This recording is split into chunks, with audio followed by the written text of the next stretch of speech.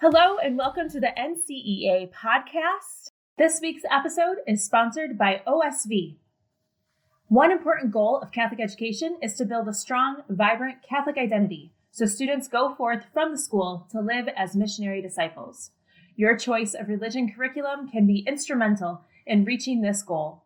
OSV's Alive in Christ for Schools, grades 1 through 8, builds Catholic identity in a systematic and intentional manner. Each lesson in every grade of Alive in Christ includes cross-curricular projects or activities that connect what students are learning about their faith to history, science, social studies, and more. OSV is here to partner with you to create an environment in which faith is learned and lived, not only in religion class, but across the curriculum and long after students have left the building. Find out more at osv.com. I am Jill Annable, the Executive Director for Academic Excellence here at NCEA, and I am so excited about today's conversation. I have with me Denise Donahue from the Cardinal Newman Society. Thank you for joining us. Oh, you're welcome. Thank you for having me. We have worked together over time on different projects, and we're going to talk a little bit about those, but also the work of Cardinal Newman Society. And especially because you are one of our speakers at our upcoming NCEA 2021 Ignite, Unite, and Inspire convention, which is online this year. So we'll get to talk about your session too, which is very exciting. Yeah, so let's start with just tell us about yourself and your connection to Catholic education. Well, I've worked in Catholic education for 27 years now, since 1994, when I assisted in opening an elementary school in Denton. And of course, when you have an elementary, then you need a high school. So I went ahead and opened up a high school in Denton, Texas, and then got my master's in Catholic school leadership from the University of Dallas, and met a great friend and a colleague of mine, Dr. Dan Guernsey, at that time. And he actually persuaded me to come to Ave Maria, Florida, where I'm at right now, as his assistant head of school, in anticipation of the Department of Education opening up at Ave. And when the department opened up, I moved over there, taught measurement and assessment, instructional strategies, the basic intro to Catholic education courses for pre-service teachers for about 6 or 7 years. And then after that, I worked for the Cardinal Newman Society, promoting and defending Catholic education for the past 7 years now. That is great. Tell us a little bit more for anyone who's listening who hasn't seen your work at Cardinal Newman Society. What do you do there, and what projects have you been working on? First, a little bit about the Cardinal Newman Society. If folks don't know, it was founded by Patrick Riley in 1993. So this is our 28th year of focusing on the promotion and defense of faithful Catholic education. So the organization started out focused on higher education. And since I came on board 7 years ago, and Dan Guernsey, we've included Catholic elementary and secondary schools in our mission. So that is primarily my focus, is overseeing the Catholic education honor roll and the evaluation programs for Catholic schools. For the past 2 years, we've been researching and writing policy guidelines for Catholic schools to assist them with strengthening their Catholic identity, basically for the integrity of their organization, as well as to protect against potential litigation. With the new leadership in the White House, we're seeing quite serious potential threats to our religious freedom and to operate under our faith-based principles. So we believe that this work hopefully will be very beneficial to our Catholic schools, and particularly right now will be very important. So some of the policies and guidelines that we've produced are standards for secular materials and programs for use in Catholic schools. We've looked at the use of secular character building programs. We've analyzed the use of the AP and the IB program in Catholic schools and so forth. So we've done an awful lot of work to assist Catholic schools. And basically that comes from superintendents who call us and say, I need help and assistance in this particular area. Can you review this? Or give me some guidance. So that's our work never ends. Absolutely. And I love when organizations like ours and yours get to work together in some of that work, because there's so much advocacy for us to do for Catholic education, and to bring in Catholic identity the right way, to do it well. No one wants to do it poorly, but everyone needs guidance. And that is where our work started to intersect. I'm trying to think of our timeline then. It must have been, and you'll have to tell me when they were established, but Cardinal Newman Society published the Catholic Curriculum Standards right when I was coming into my role as assistant superintendent in the Diocese of Grand Rapids. And it came at a time when we were rewriting all of our curriculum standards, all subject areas, all grades, so that we were truly integrating Catholic identity and theology teaching across all content areas. And the funny moment was when we were drafting, and suddenly our superintendent came in my office and said, "It was published, you can use it." The Cardinal Newman Society published theirs. And when I opened it up, I realized that it was the missing piece. It was the part that I needed. It was the language I needed to use without trying to invent it ourselves. Can you tell me more about that decision to write the Catholic Curriculum Standards, and remind me of that timeline a bit? Yeah. Oh, that's a wonderful testimony, Jill. Thank you for sharing that, because your story is what we've heard from other superintendents across the country. You know, they're very similar stories. Is they don't want to reinvent the wheel, and they need the language, basically, that we've provided them. So we spent an awful lot of time in my first several years working with Cardinal Newman, just looking at the church documents and what the church says about Catholic education. And from that work, we derived what we call the principles of Catholic identity in education. And they're very similar to Archbishop Miller's benchmarks, and most people are familiar with those.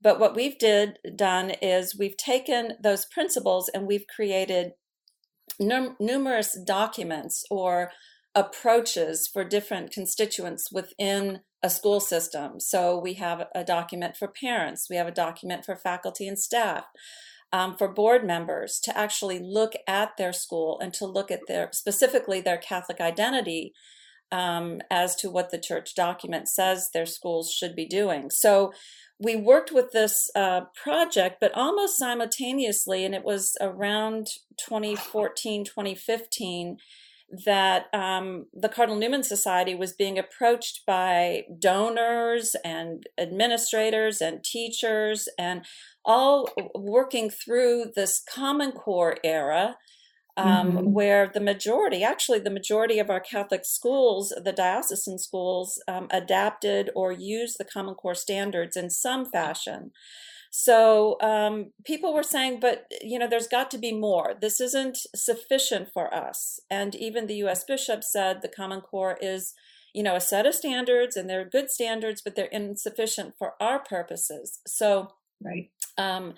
My colleague Dan Guernsey and I, we do a lot of brainstorming sessions. And so we sat down and we said, is this what we need to do? We need to write these standards. And Dan took a first stab at it, going through just gleaning these church documents with every specific reference to English, science, math, history. What is it that we can pull out? What is it that they're telling us?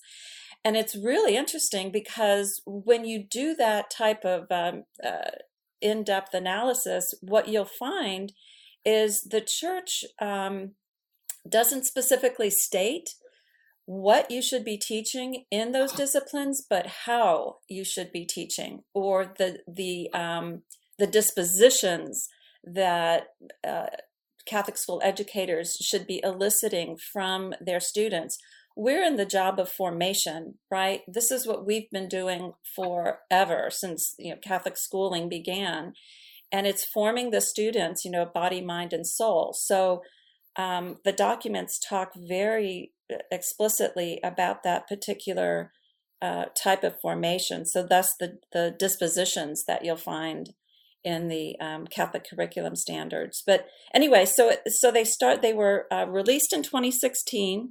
And they're specifically Catholic standards for those 4 academic areas: English, history, math, and we call it scientific topics because it's not pertaining to one particular strain of scientific research, but in general. And they actually have general standards to begin with, but they have some content standards within them. But primarily dispositions. Mathematics, as a matter of fact, is basically all dispositional standards. Yes, I love that. I just want to say, so it was interesting because the first time I read them, I thought, okay, this isn't Catholic Common Core. Like this is the why. I like that you said it that way, and the how, the why and the how. And it gives the beauty to why we teach math, why we inquire in science. And and you wouldn't just slap these on top of Common Core state standards, but you really can use the language and use the standards. We actually used them too in Grand Rapids to stretch to all the elective courses too, because we could see the language in there helped us to write that type of language and disposition in beyond the 4 core areas. So that was a true gift to us for sure. Right. So they actually go beyond a theological perspective, and they add the philosophical, which is what you're finding, where you can transfer like a standard from one discipline to the other. St. John Newman talks about the unity of knowledge and, Newman Society and so forth. But all knowledge comes to the focus of our faith and to a higher perspective. And so by adding the philosophical into the theological, St. Thomas Aquinas says he was actually, I can't think of the word now, chided for using philosophy as much as he did. But he said, I'm using the water of philosophy to bring out the wine of theology.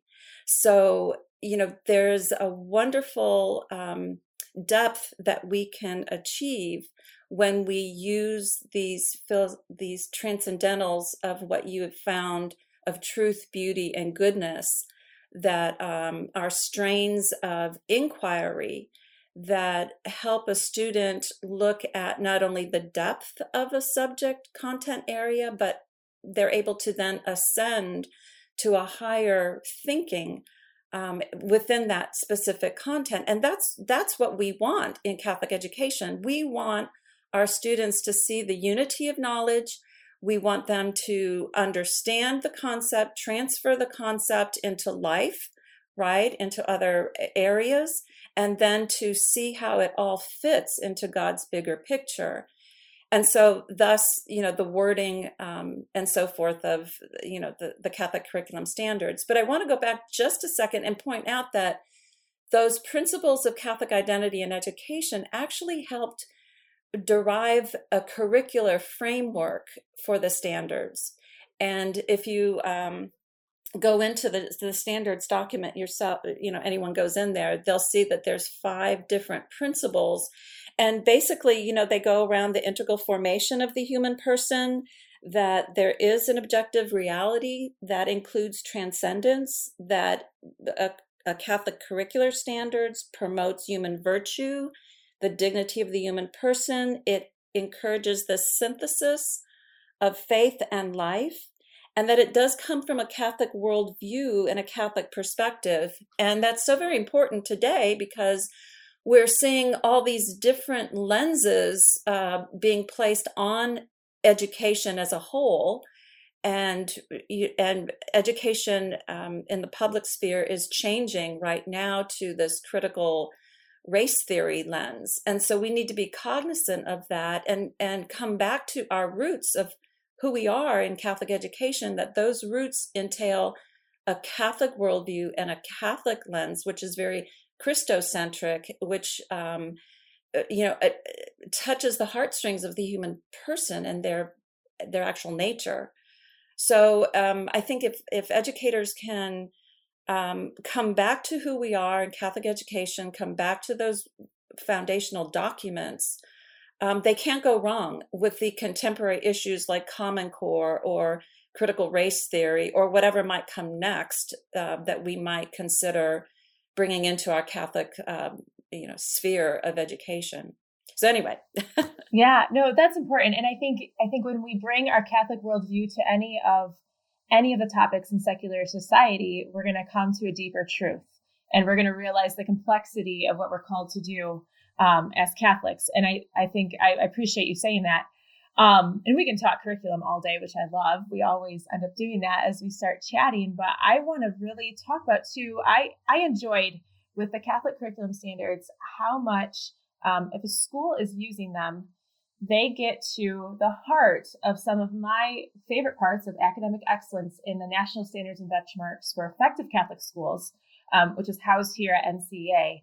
Especially, and this is what your session is about for convention, is about how all of our schools are called to do the integration of faith well. It spreads across standards 2, 3, and 4 of the standards and benchmarks, but especially 7.1, 7.2, in order for schools to self-assess high in our standards and benchmarks for accreditation or for strategic planning purposes, they have to be able to do this well. And I know that when a school is using yours, it's giving them the right language and the right framework. I know from my experience that integrating your standards has strengthened teachers, because they start to say, if they're vulnerable enough to say, I'm not sure what this means. Like, I know I'm accountable to teach this, but I need to understand this better. And through that comes very authentic professional development, because they are seeking a deeper layer of truth. And I've enjoyed that part of my work. And now I get to do more of that work here at NCEA than I was in the diocesan office, to have these conversations with teachers and school leaders to better understand what we're called to do. And I think that's such a gift. So I appreciate that and your work. Let's talk a little bit about your session then. What will you be talking about as you're kind of intersecting the National Standards and Benchmarks for Effective Catholic Schools with the Catholic curriculum standards? What approach did you use, or do you want to talk a little bit about that? Yeah, certainly. Thanks for sharing your insights on that, because that's always interesting for me, as a co-writer of anything. We always need some feedback and to actually see what we've produced in action. So I was able to do that actually in an accreditation visit that I made with one of the schools that was using the Catholic curriculum standards. And from an accreditation standpoint, I was saying, geez, you pop in these standards and you've got, at least 5 of these benchmarks already complete. And so I was really happy to actually see that. I had never done that before. I had never done an intersection of the two until most recently, probably, I think it was, when did I go? Maybe 3 months ago. To that school. So I was so very pleased. And that's what made me think that more schools really should see this connection. So I just pulled out 5 of the benchmarks for my session to explain to the viewer, whoever was viewing the session, that how easy it was, that if they put in these particular standards, that they would be able to almost click off these 5 different benchmarks. But most specifically, it was interesting. It was 2.5 and 2.7 that talked about the faculty use the lens of Scripture and Catholic intellectual tradition in all subjects, and to help students think critically and ethically. So I thought, what is this Catholic intellectual tradition? So for me, that was really the pursuit of truth. That was the framework that we put together from the principles of Catholic identity. It was the framework we took from that to build the curricular standards. So based on the pursuit of truth, which is a general standard that goes throughout all 4 of the academic disciplines, the unity of faith and reason, again, that's completely within probably science, history, math, all 4 of them as well. So the standards directly connected with those two benchmarks. And then, of course, the Catholic social teachings, history, we have addressed that in the K-6 as well as the 7-12 standards, our Catholic social teaching. Very specifically, I put those in there, knowing that schools needed to do that they were required to do that for accreditation. And then definitely the last three with the that focus primarily on curriculum. But the last one I want to talk about is the classroom instruction is designed to intentionally address the affective dimensions of learning, such as the intellectual and social dispositions, relationship building, and habits of mind. And that's 7.5. So most recently, again, here's an example of our work with Cardinal Newman. We had a superintendent say, could you help me with habits of mind? That is a phrase that's used in the National Catholic Standards and Benchmarks, but it's also a program that's very popular, that's been around for over 20 years, that's called Habits of Mind. So schools pretty much connect that requirement with that particular program. And so the superintendent said, do all my schools need to include this program, Habits of Mind? And that was his query to me. He said, is this necessary? Or if they do the Catholic curriculum standards, are they already addressing this? So, here's my exercise. I said, let me see. And so I go in and I'm looking at this crosswalk. So the habits of mind are basically intellectual dispositions, right? And as I've already said, the church teaches dispositions that we should form in our students. And so there's this natural intersection between the habits of mind and the Catholic curriculum standards. But again, as we've already discussed, the Catholic curriculum standards not only address the cognitive behavior that the habits of mind are hoping to elicit, but they address the transcendent as well. They're moving the student from thinking and acquiring knowledge in a certain way to actually inquiring about that knowledge to a higher end and to the ultimate end, right? Yes. And I love this topic. I got to say, whenever our teachers see the habits of mind, they glance at it and then they say, well, actually, we do this better because we teach virtue. And we keep kids accountable to virtuous behavior, and we discipline through virtue. And and so it's like anything in secular society, we are able to take it up a notch because we have over time done it better as long as we are true to our roots. While secular society tries to describe it without what we have, so I appreciate that work. So you are publishing relatively soon, probably that crosswalk with Habits of Mind. Is that right?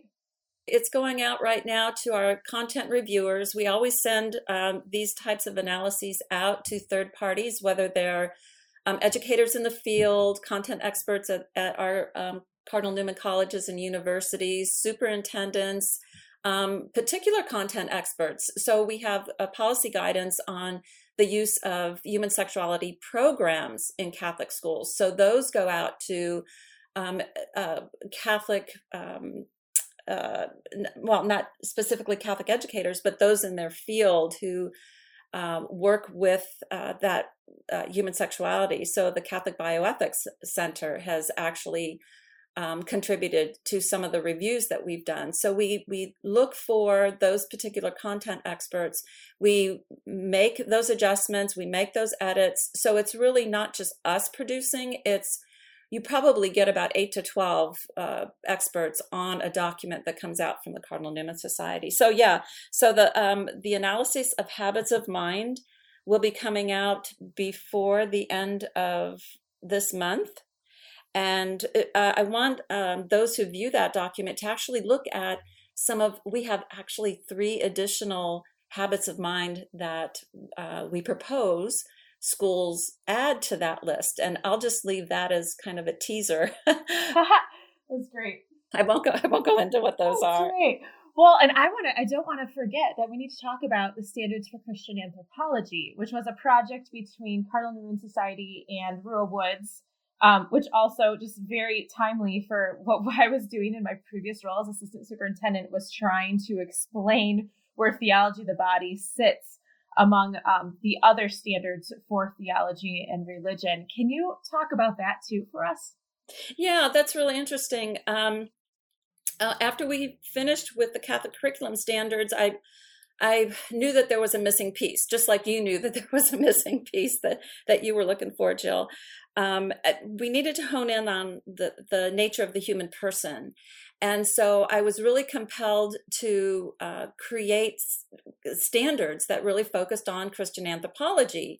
And so I would just sit during adoration and I would read John Paul II's Wednesday addresses, right? The male and female document that was translated by Mikhail Wallstein, which is daunting if you've never read it before. Oh, I know. Yes. Don't start there. If you are not sure where to start, don't start with the actual work. It's hard. It's difficult read. It is very difficult. And so you could see this task ahead of me. I'm going, I've got to create these standards. And the only way I knew it was to go through this.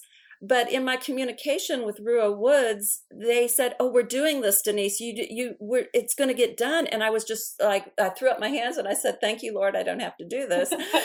And so they came out with a set and they showed it to me as a draft, as a content expert to help them. And I said, "Oh, I want to work with you on this. Oh, I think I can really provide my skills and we can make this into a wonderful document." So over the next year, I worked with Dr. Joan Kingsland, who's their content expert. And she's brilliant, by the way. If you haven't heard her speak, she's also going to be working with you at the convention. I'm going to put a little plug there, but she is brilliant. Yes, she's wonderful, and she's become a really good friend. So we worked on these content standards together. They're K-8, and they were originally the K-5 curriculum was already written from Rua Woods. So Joan went in and she pulled out standards from that written curriculum. And then for the 6th through 8th grade, she created a framework for the writers to actually write the curriculum. And then she and I pulled back out again to create standards from that. So there's all different ways of writing standards and creating standards. And so that's really the origin of how these came about. But the thing I want to say is that we wrote these standards so that they wouldn't necessarily have to tie to Rua Woods' curriculum because we wanted them to be useful for anyone. Mm-hmm. And so we were very purposeful about the language, the alignment of the standards, the depth of the standards, the sequencing of the standards, so that anyone can kind of put together their own curriculum for them. Right. Usually that's what happens, that we get a set of standards and then we write the curriculum for them.